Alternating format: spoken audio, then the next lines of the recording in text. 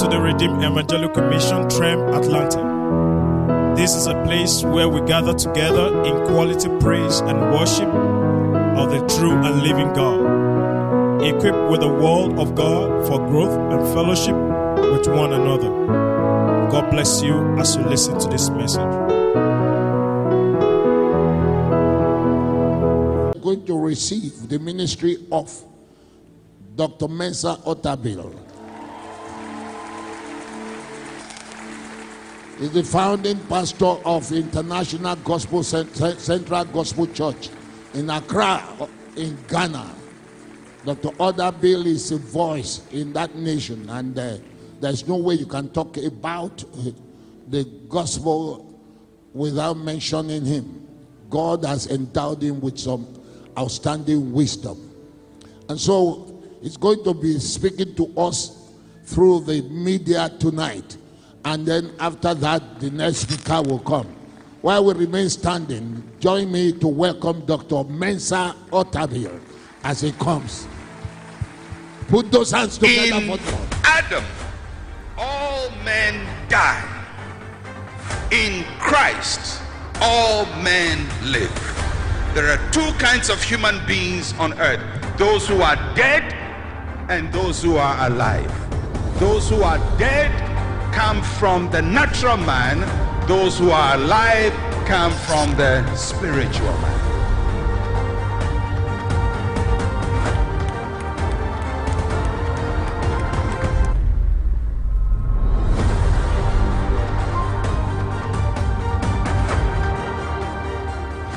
It's a joy to be with you again, Trem, for this year's conference, and I was planning that I will be there physically, but just the circumstances we are in has made it a bit difficult for me to travel outside, and I just couldn't make it physically. But I trust that this encounter through this medium will still be fresh and rewarding. And Bishop Mike, we've missed you so much, and we've missed our time of fellowship. For the past 2 years or so, we haven't met physically. We, of course, WhatsApp each other and stay in touch, but WhatsApp is not physical meeting. And I just miss our times of fellowship and the conversations we have when we meet, either in Lagos or in Zimbabwe, Harare, or in Accra at our conferences, or with Bishop Mike, with Bishop Tudor, it's always a joy and a privilege. And Bishop Peace, thank you so much for your relationship with us and the fellowship and the encouragement you are to us. So it's a joy to be able to present and to minister at this conference, although we're doing it virtually instead of being physically present. This year's theme is looking at exceeding glory. Exceeding glory. I know that it's a subject that is dear to Bishop Mike. He's talked about it. He has become very passionate about our relationship with God and the centrality of Christ in our relationship with God. And I know that it's been his burden to bring the church back to its foundations and its anchors. And you can see by the passion that he speaks about these subjects. So I'm going to pick it up with that same spirit today as I make my contribution to the theme for the conference. So I'm going to speak today about justification. Justification. Justification is one of those words we use often as Christians, but sometimes do not fully understand its meaning. And I'm going to take time to teach as detailed as I can on the subject for us to appreciate what it means to be justified. Justification has to do with the legal side of our salvation. It's not the relational side of our salvation, but the legal side of our salvation. So we can just say that it deals with the legality of salvation. So when we say that a person is justified or Christ has justified us, we're dealing with legality, not necessarily relationship. Justification occurs when God pronounces a believing sinner to be freed from the penalty of his sin and fully restored into divine favor. When a person becomes a new creation in Christ, which is what we know, that when we give our lives to Christ, we become new creation, we become born again. When a person becomes a new creation, it is God at work, but God as work as Father.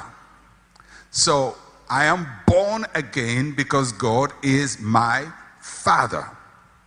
But when we say that a person has been justified, it is not an act of a father.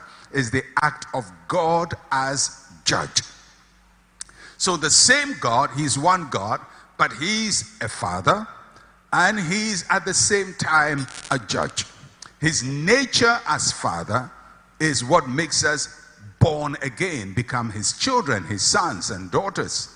But his nature as judge is what makes us justified. So that's why I'd say it deals with the legality of our salvation. Now, when a person is born again, the born again experience is internal. So we say born again is internal. Internal. What does that mean? It means that when we say that somebody is born again, what has happened inside of them, inside of their spirit. It's an internal reality. It's something that happens on the inside. We sing the song, something on the inside, working on the outside. Being born again is internal. But being justified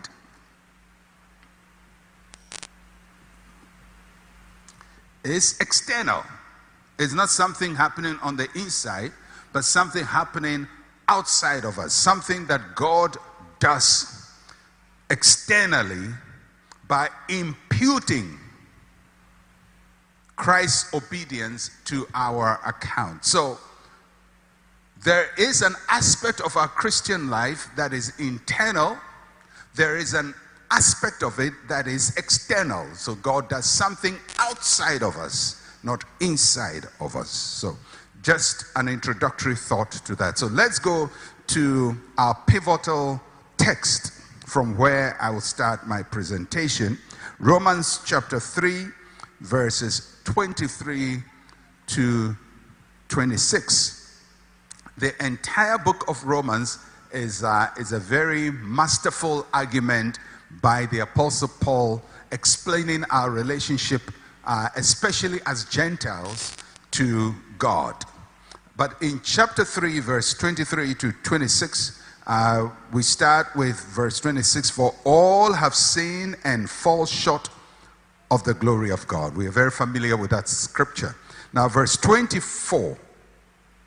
Being justified freely by his grace through the redemption that is in Christ Jesus, whom God set forth as a propitiation by his blood, through faith, to demonstrate his righteousness, because in his forbearance God had passed over the sins that were previously committed, to demonstrate at the present time his righteousness, that he might be just and the justifier of the one who has faith in Jesus.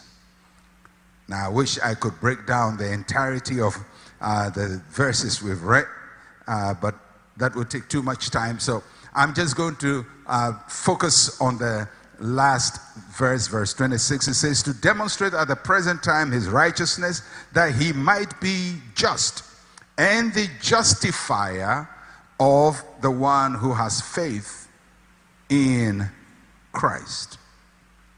So, to be justified, as I've said, it's external.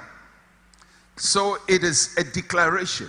It is a pronouncement. It is a statement that God makes. So when we say that God has justified, it means he has made a statement concerning us, and that statement is a good statement. So it is to be declared right before God. But the key word I want you to take note is declared. Declared. It's a declaration. It's a pronouncement. It's a public pronouncement. It also means to be declared free from condemnation. To be declared free. Not to be made free, but to be declared to be so. Because it is possible for you to be made free without any declaration to back the reality of what you have been made. So justification is what God uses to declare what he has achieved in us by salvation through Christ Jesus as Lord.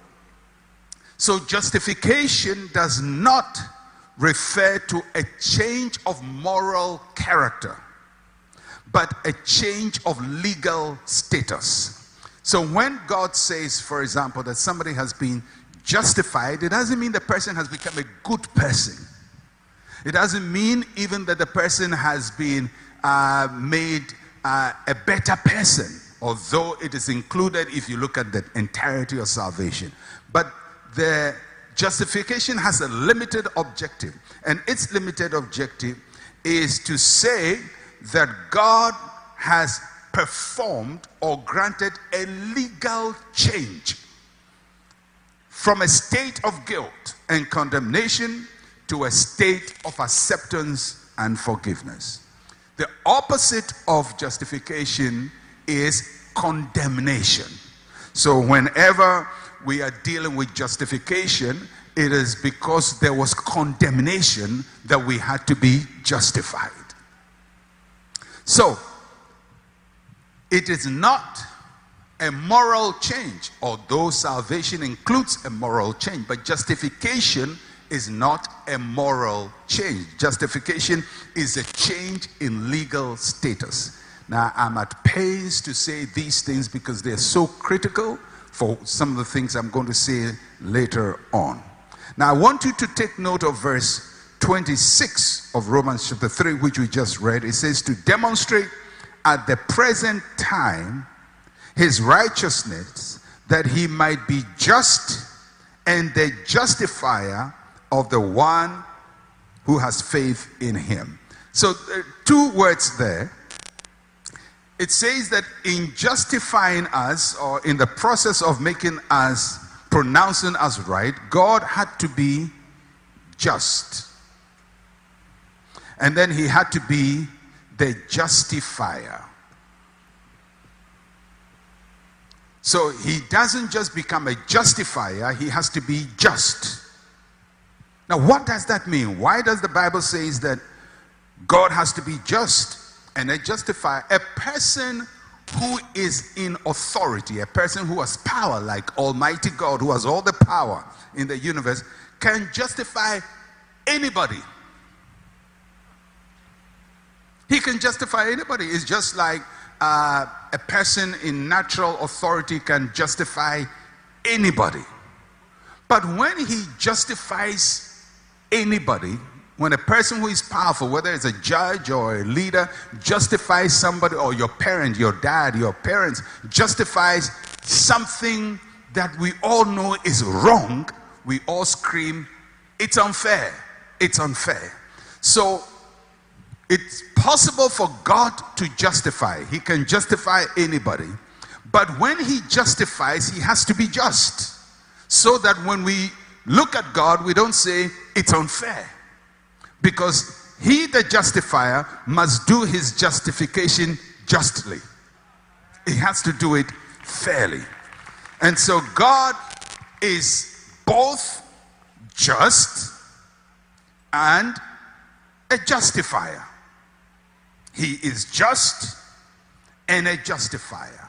And to understand how God becomes both just and a justifier, we have to go to what I call God's divine tribunal. Because in making us just, all of this has to happen in God's tribunal. So God's tribunal. God's judgment. All right. So what happens at God's judgment or God's tribunal? Sitting in the seat is God Almighty. And the Bible says he is just. He's a just judge. Now that's a very powerful thing when we say God is a just judge. Because when we say God is a just judge, it means he is inflexibly just. He cannot be unjust. He cannot bend his rules. In God's court, he takes the law literally as it is, in the strictest and the sternest sense. And he judges rigidly according to the letter of the law. So he is just. And he renders to each man according to his deeds. And God's attributes do not conflict with one another. You know, sometimes we teach about God as if his attributes conflict with one another. God's mercy does not overrule his justice. He has to be just and he can be merciful at the same time. One does not overrule the other. One just expresses different aspect of him. So we have God, the just judge. Before God stands the accused. Accused. In that sense, the sinner. You and I, before Christ. So God, the accused, and then the prosecution. Prosecution. So we have God, just. The sinner, what is the sinner accused of? He's accused of high treason. What does that mean? He took something that belongs to God and gave it to God's enemy. So that's the sin he has committed. In every jurisdiction, if you commit high treason, you must be put to death because you've betrayed the cause. And there is a prosecution to ensure that at this court, God will be just. The prosecution has three witnesses. The first witness the prosecution has is the law. The law. John chapter 5, verse 45. This is Jesus speaking. He says, "Do not think that I shall accuse you to the Father. There is one who accuses you, Moses, in whom we trust." Here, in this sense, Moses is used in synonymous with the law. Moses brought the law. So Jesus is saying, I don't accuse you before the Father. That's not my job. But there's one that accuses you, and that is the law. The law you trust in is your accuser. The law sets out what is clearly a crime. It tells us what God expects from us. And when we fail, it tells us what we should suffer. The law is our written charge sheet. So God is the judge. We are the accused. The prosecution has the law. Second thing that accuses us in the prosecution is conscience. Not only is the law judging us, conscience is also judging us. Romans chapter 2, verse 15. who show the work of the law written in their hearts, their conscience also bearing witness, and between themselves their thoughts accusing or else excusing them. So what does that mean? Where the law cannot say we have done wrong, conscience tells us we have done wrong. Because law only gets you when it catches you. It does. All of you know that. You break a traffic regulation, there is no policeman, you go free. But your conscience will tell you you broke the law. Or you take something that is not yours, it belongs to somebody, nobody catches you. So by law, you don't have accusation, but conscience doesn't leave you. And the thing about conscience, it goes where law cannot go. So before God's tribunal, law tells us what we have broken. Conscience tells us that even when we have not been caught, we were wrong. So conscience is a witness against us. In God's tribunal, the law is against us. Conscience is against us. And then there is a third prosecution witness, the chief witness, Satan himself. Revelations chapter 12 verse 10. Revelations 12:10. Then reads, then I heard a loud voice saying in heaven, now salvation and strength in the kingdom of our God and the power of his Christ have come. For the accuser of our brethren who accused them before our God day and night has been cast out. Satan is an accuser who accuses us before God day and night. Conscience is an accuser. The law is an accuser. What is all of this saying? It is saying that the person on trial has made a mistake, has sinned, deserves to be punished. Satan's role in accusing us is to show that it will be unjust for God to punish him and the angels that sin against him and let us go scot-free. Because that will not be fair. He can scream unfair, unjust. If we were banished to eternal damnation, you must banish these guys too to eternal damnation if you are a just God. So how can God be just and the justifier? How do we escape judgment when the law, our conscience, and Satan testify against us before God? And God has to be just. And if he has to be just, then he can't justify us. Did we sin? Yes. Are we sinners?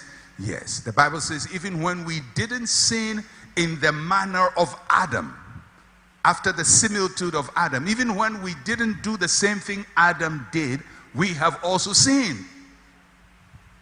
So sin has two components. Original sin, which is inherited from Adam, and our own committed sin, which is our own action. Both stand as accused before God. So, how does man escape in God's tribunal? And how does God go about it to be just and a justifier? Well, so there is God, the judge, sinners accused, prosecution, the law, conscience, Satan, and there is one more that sometimes we forget in a law court, and that is the advocate. Advocate. The advocate is a lawyer. He's going to counteract the prosecution. He's going to come against all their issues against the sinner. And the advocate has to be able to do something to nullify the case of the prosecution so that the accused can be justified properly. So who is the advocate? Well, Jesus Christ. 1 John chapter 2 verses 1 and 2. My little children, These things I write to you so that you may not sin. And if anyone sins, we have an advocate with the Father, Jesus Christ the righteous. He himself is the propitiation for our sins, but not for ours only, but also for the whole world. That's a very heavily loaded statement. Jesus' advocacy is not only for those who end up repenting or who get justified. He's also advocating for those who don't believe in him and don't accept his advocacy. So there are those who would come to Jesus and say, you're the advocates, we hire you or we ask you to advocate for us. And then there are those who say, we don't even believe in you, we don't trust you, we don't need you as advocate.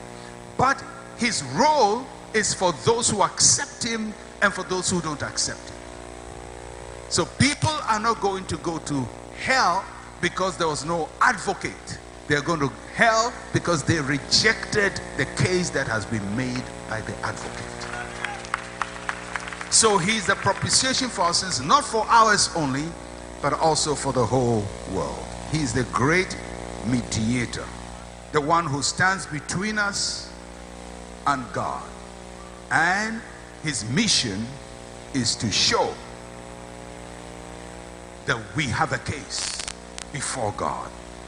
Because when we talk about God's glory coming to us, God's glory will not cohabit sin. God's glory will not rest on a condemned people. God's glory will only come to a people who are justified justly, properly justified. And he himself is our propitiation. The advocacy of Jesus Christ is twofold. He is a representative, or he represents us before the judge, but he also represents us by himself, by us. So he is us, speaking for us at one level, and another level, he is God speaking for us. So he is us speaking for us, he is God speaking for us. That's the advocacy of Jesus Christ. It's twofold. It works Godward and manward. That's why he stands in between God and man. He advocates for us. Now, how is he going to do it? Proverbs chapter 17 verse 15 says, he who justifies the wicked and he who condemns the just, both of them alike are an abomination to the Lord. So a person who justifies wicked people is an abomination to the Lord. So if Jesus is going to be an advocate and he's going to justify these people or getting these people justified, he risks becoming an abomination. He risks that. Because if he's advocating for people who are wicked people, the scripture says he himself will become an abomination. So, in God dealing with us, the law presents the evidence of our sins. Our conscience presents evidence of our sins. Satan presents evidence of our sins. God takes all of the evidence into account and must reach a verdict that justifies us. And if he does that, he will be unjust. He will be unjust because the evidence is so clear and it has not been removed. And if God ever becomes unjust, he loses the essence of his being. He's no longer who he is. A criminal cannot be justified. That would be a violation of divine order. A criminal has to be pardoned and then he can be justified. So the sin has to be, or the crime has to be dealt with, and then he can be justified. It's like what happens when somebody commits a crime and he's pronounced guilty. He goes to prison. And when he goes to prison, he pays for his sin. So we say he's going to atone for his sins, or he's going to do time. He goes to pay for the crime he's committed. And when he comes out of the prison, you cannot accuse him of the same crime again. Why? Because he's paid for it. Wrong. And then after he had done something wrong, he puts up good behavior and does become the most exemplary citizen. It's fine that he's become a good person, but his past sin has still not been dealt with.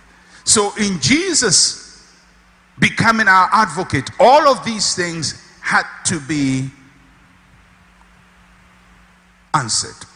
And how is that answered? Well, same Romans chapter 4, verse 23 and 25.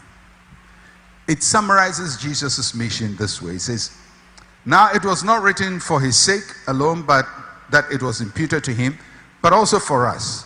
It shall be imputed to us who believe in him who raised up Jesus Christ our Lord from the dead."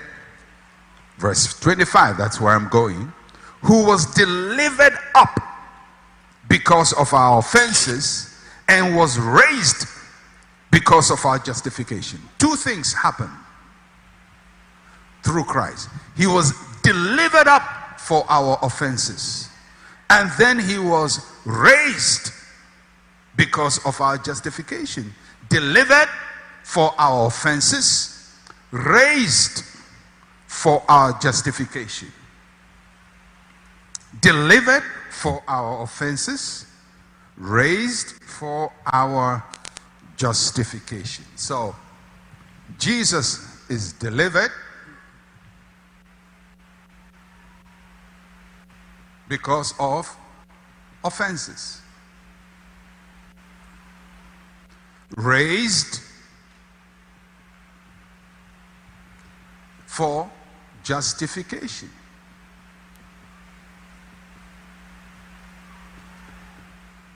He was not delivered for justification, neither was he raised for offenses. He was delivered for offenses, raised for justification. Two different activities of our advocate. Being delivered means that he was put out. If somebody has to be punished for the people I am defending, I put myself out. This is me. So he's delivered so that whatever has to happen to the accused happens to him. If the accused has to be maltreated, he is maltreated. If the accused has to be whipped, he is whipped. If the accused has to die, he dies. Whatever must happen to the accused happens to him, because he represents the accused. And that is the first part. He's delivered for our offenses. And then he was raised for our justification. So if he's delivered and he's not raised, justification does not take place. And for me to just explain that, I will just tell you a story as an illustration. Now, as with every story, it doesn't fully answer all the questions by it, but it tells us, gives us a picture of what this whole story is about. So, imagine there is a man called Mr. F.T. Adams. F.T. Adams, or First Adam. So Mr. Adams, First Adam, leaves a huge debt for his children. The children grow to realize that their father left them a huge debt. And Mr. Adam dies. So when he dies, the debt he has raised goes to his successors. The home they are living in, the land, whatever they have.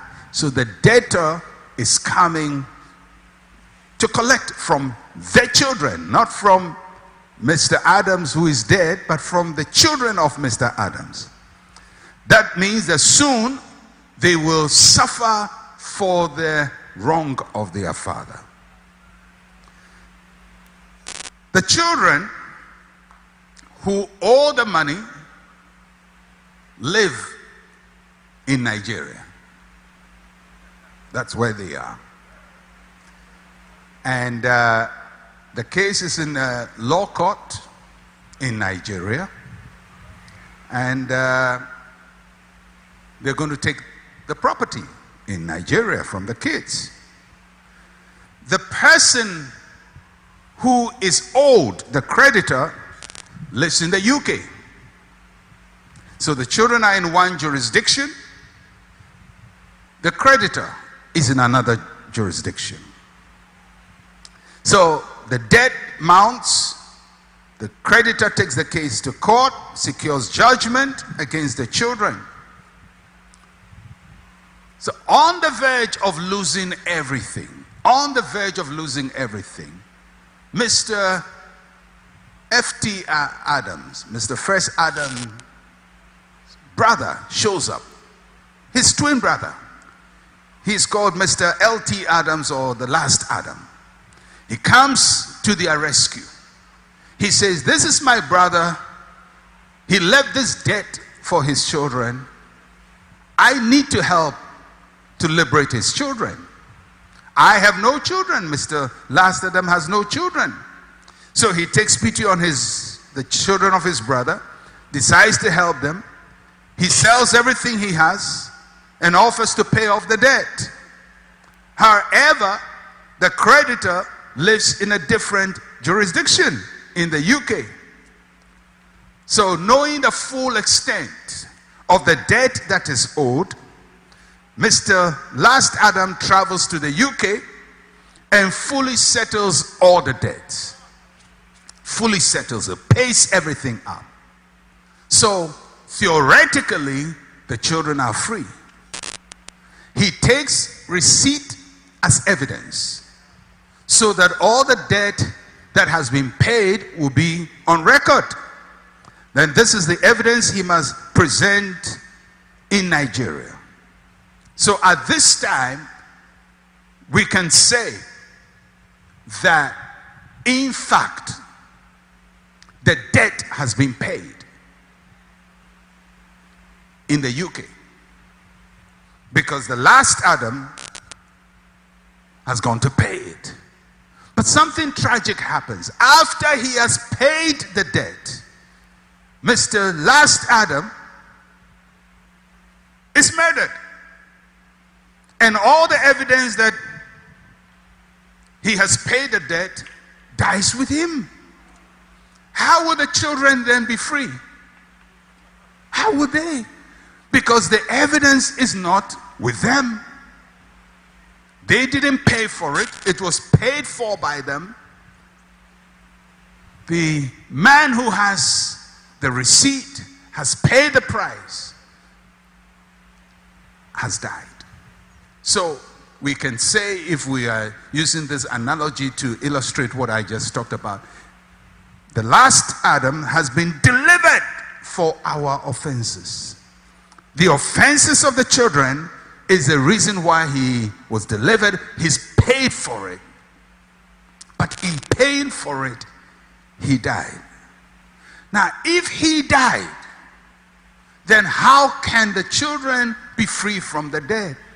That will be the end of the story. A debt that was paid but cannot be verified. And that is why the Bible says Jesus was delivered for our offenses. He paid for our offenses. And then he died.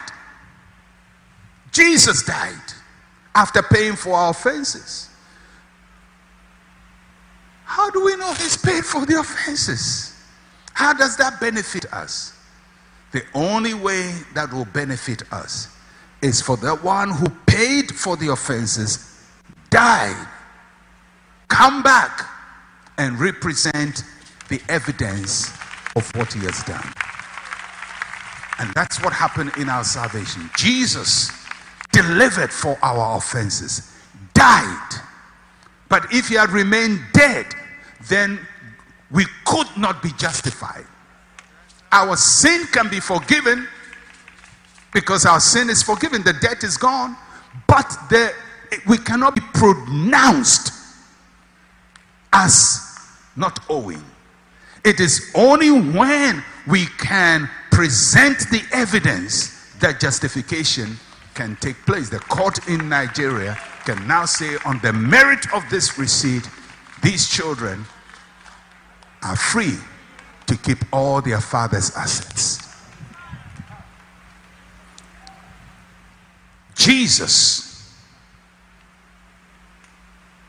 died in our place.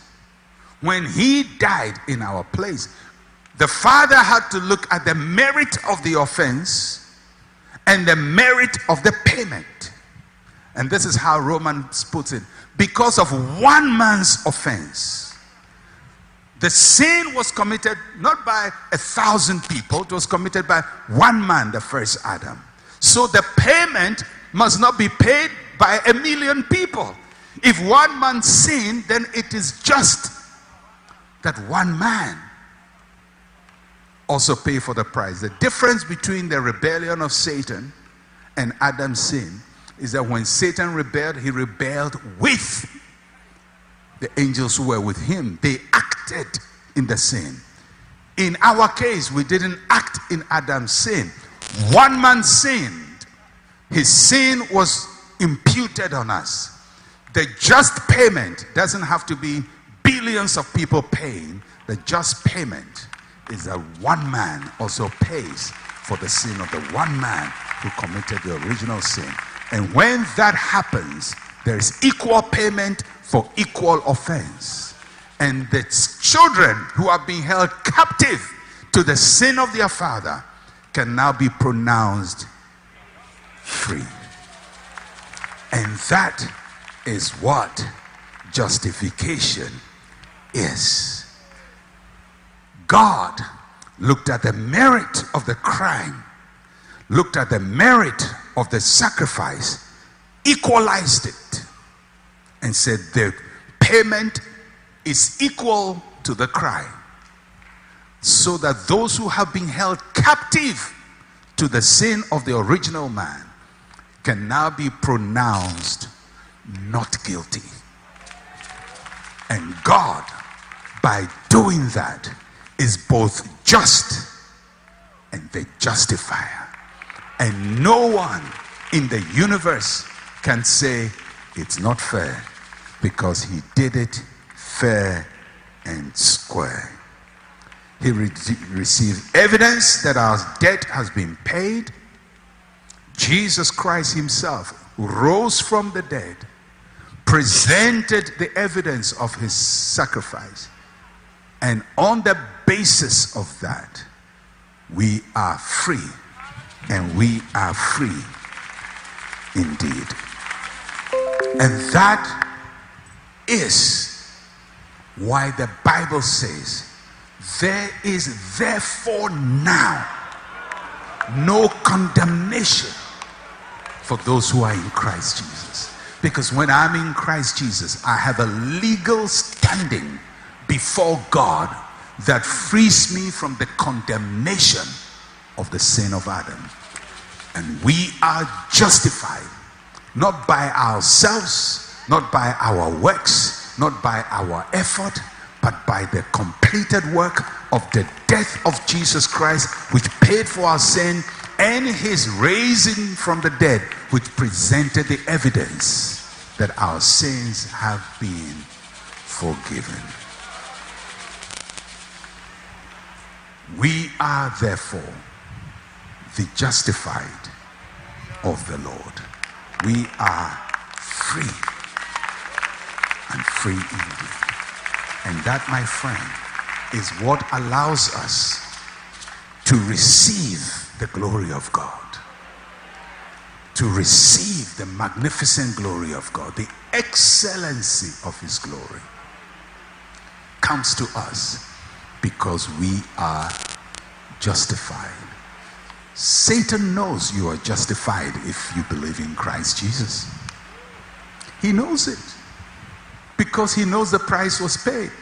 But being the father of lies, he will come deceiving you that you still owe. And that is why when he comes, you go back to Jesus Christ. You don't go to yourself and say, I don't owe you, I don't owe you. You look at what Christ did, because we point to Jesus. And it is in him that we have all the benefits that come to us. And I pray that God will help us to walk in the fullness of the justification that we have in Christ Jesus. As I said from the beginning, justification is not a moral change. And that does not mean go and live anyhow, but it's not moral. It's legal. Legally before God, there is no case against you if you have received the work of the advocate. So far, there are people who have rejected the work of the advocate. Some say they don't believe in him. Some don't believe that he has paid the price for them. So although legally he has done it, in fact, de facto, they have not accepted it. And that is why people will perish eternally. Not because God did not justify, but he justified. And he presented a case for those who believe in him and even those who do not believe in him. It is in the interest of the entire world to just believe in the work of the advocate Jesus Christ, make him their Lord and their Savior, and they enjoy their justification freely. That is in Christ Jesus. I trust that this explanation helps you to walk in the victory of Christ Jesus, to walk in the power of the resurrection, because our justification comes from the resurrection. And I pray that the Lord will help us to walk boldly with our chest out in the fullness of the knowledge of who we are in Christ Jesus. And if you don't know Jesus Christ as your Lord and Savior, somewhere in this service, you will be told to make the decision to make Jesus Christ your advocate and your Lord and your Savior. Father, we thank you tonight for the justification that is in Christ. For we have been justified freely through Christ Jesus. Thank you, Lord, that you have made a pronouncement over our lives, a declaration over our lives, that what was against us is no longer against us. And whom you set free, whom your Son sets free, is free indeed. Thank you for your matchless love and the fullness of your glory available to us. In Jesus' name, amen. Thank you for listening to another message. God's blessing be with you now and forever. For counseling, email trem@tremusa.org. Remain blessed.